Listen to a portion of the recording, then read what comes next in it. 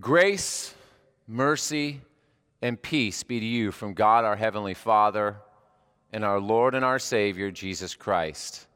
Please pray with me. Heavenly Father, I pray that the words of my lips and the meditation of all of our hearts will be good and pleasing in your sight, our rock and our Redeemer. Amen. God's word for us today comes from the book of 1 Peter, which we've been going through in our sermon series the last few weeks. What are you most afraid of? What keeps you up at night right now? If there's things keeping you up at night, you're not alone. Jesus' disciples, the ones who walked with him throughout his journey, had fears of their own. On the night that Jesus died, they were so afraid of being arrested and killed with him that the disciples ran away. And Peter, the author of the book we're going through, denied being friends with Jesus 3 times that night. So what changed them from mice who were scared of their own shadows to men who were willing to die for their faith? Today is Pentecost Sunday. It's the day when flames appeared over the heads of the disciples and God sent his Holy Spirit to his people. Pentecost made them ready to face the challenges that lie ahead. And today, you and I have challenges ahead of us as well, because we also can experience pain and even the death of our relationships, our status, and our reputation if we choose to stand up for our faith as well. Because of that, Peter wants us to expect the heat. You see, we live in Arizona, so heat really doesn't surprise us that much, especially when we get into the summer months. But for some reason, when we experience suffering for our faith or suffering in life in general, we humans tend to be shocked. But Jesus warned us in John chapter 16 when he said, "A time is coming when anyone who kills you will think he's offering a service to God." And in our reading for today, Peter says to us, "Now who is there to harm you if you are zealous for what is good? But even if you should suffer for righteousness' sake, you will be blessed. So have no fear of them, nor be troubled." Who's there to harm me if I'm zealous for doing good? Well, I guess that depends on whose definition of good we're talking about, doesn't it? If I follow what the world calls good, then I'm safe. But if I do what God says is good, then I shouldn't be surprised if I find myself getting canceled. A few years ago, football player Tim Tebow, who was one of the most decorated college football players in all of NCAA football history, was drafted and quickly led his team deep into the playoffs, and then was released. Rumor has it that despite his talent and despite his skill, because of his outspoken Christian faith, most teams weren't willing to accept the media circus that he would bring along with him. Legend has it that the Apostle Peter, who wrote our book today, was crucified upside down because of his faith in Jesus. But yet, despite all that, Peter still says to us, when we suffer for Christ, we will be blessed. Why? Because for Peter, blessing means following Jesus and sharing in his glory, and that means looking like Jesus, scars and all. Peter goes on in our reading and he says, "But in your hearts, honor Christ the Lord as holy, always being prepared to make a defense to anyone who asks you for a reason for the hope that is in you. Yet do it with gentleness and with respect." As I read that last verse, the first thing that stood out to me were the words gentleness and respect. And I thought, wow, now that's something that our world really lacks today, isn't it?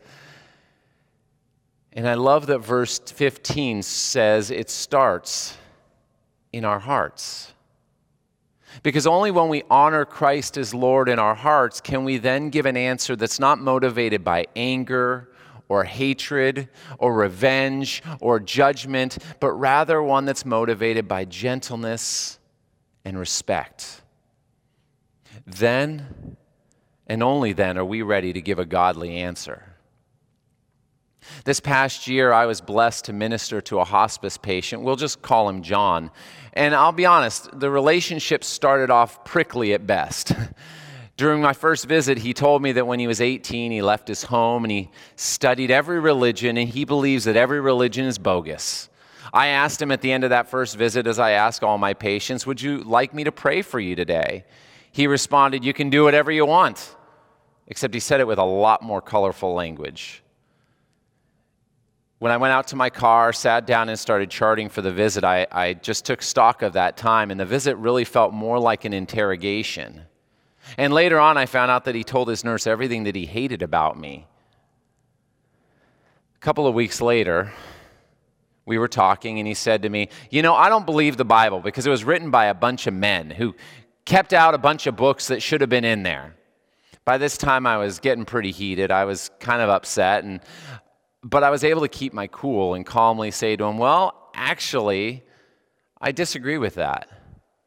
And there's actually a lot of scholarship that says otherwise, that I'd be happy to discuss with you sometime if you ever wanted to talk about it. We didn't talk about it that day, but from then on, he actually began to trust me. We discussed life and death. We studied other religious philosophies together. We discussed his regrets for how he lived his life and how he treated his family over the years. Then one day he said to me, Tim, after all this time, I've never asked you what it is you actually believe. So I told him I believe that I'm a sinner in need of a Savior, and that God loves us so much that he sent his Savior, his Son, Jesus, to die and rise so that I could live with him eternally. John just said, oh, okay. Well, I don't believe that, but thank you for sharing. A few weeks later, when he was on his deathbed, he called me and asked me to pray. As far as I know, he never confessed a saving hope in Jesus Christ, or at least he never confessed one to me. But because I treated him with gentleness and respect, like Peter talks about, I was at least able to earn the right to share the hope that is in me and to be the one that he called with his dying breath. You see, Peter is asking you and me today, when those moments come, are you ready? Are you ready to speak up for him?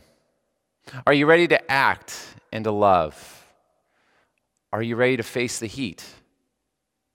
The second thing Peter tells us in our reading today is he tells us not just to expect the heat, but like when we get into those dog days of summer when the days feel endless and the thermometer feels like it wants to break, then we have to endure the heat. Peter says in verse 17, "For it is better to suffer for doing good, if that should be God's will, than for doing evil. For Christ also suffered once for sins, the righteous for the unrighteous, that he might bring us to God, being put to death in the flesh, but made alive in the Spirit." Here we see just how great his love for us is. That the sinless Son took on all of my sin. That the righteous one was made unrighteous for me. That Jesus, who never did an evil thing in his life, suffered and died for all of the evil things that I've done throughout my life. As my father-in-law likes to say, no good deed goes unpunished. But why did he do it? Verse 18 goes on and tells us he did it so that he would bring us to God. So that he would bring us to God. That's it. No matter how alone you feel today, no matter how afraid you are, no matter how far away you are, he died to bring you back to God. And finally, when the heat of the world feels unbearable, Peter tells us to take a dip. You know how it is. It's 115 and your pool is 95 degrees. What do you need to do? You jump in the pool and cool off at the end of a hot day. Peter tells us the same thing. He tells us when the heat of the world becomes unbearable, we need to jump in the pool. In verse 21, Peter says, baptism which corresponds to this now saves you. Not as a removal of dirt from the body, but rather as an appeal to God for a good conscience through the resurrection of Jesus Christ, who has gone into heaven and is at the right hand of God with the angels, authorities, and powers having been subjected to him. Remember earlier when talking about persecution, Peter actually threw out the phrase, don't worry, don't be troubled, don't be afraid of them. You might have been wondering, okay, that sounds easier said than done, but here's the secret.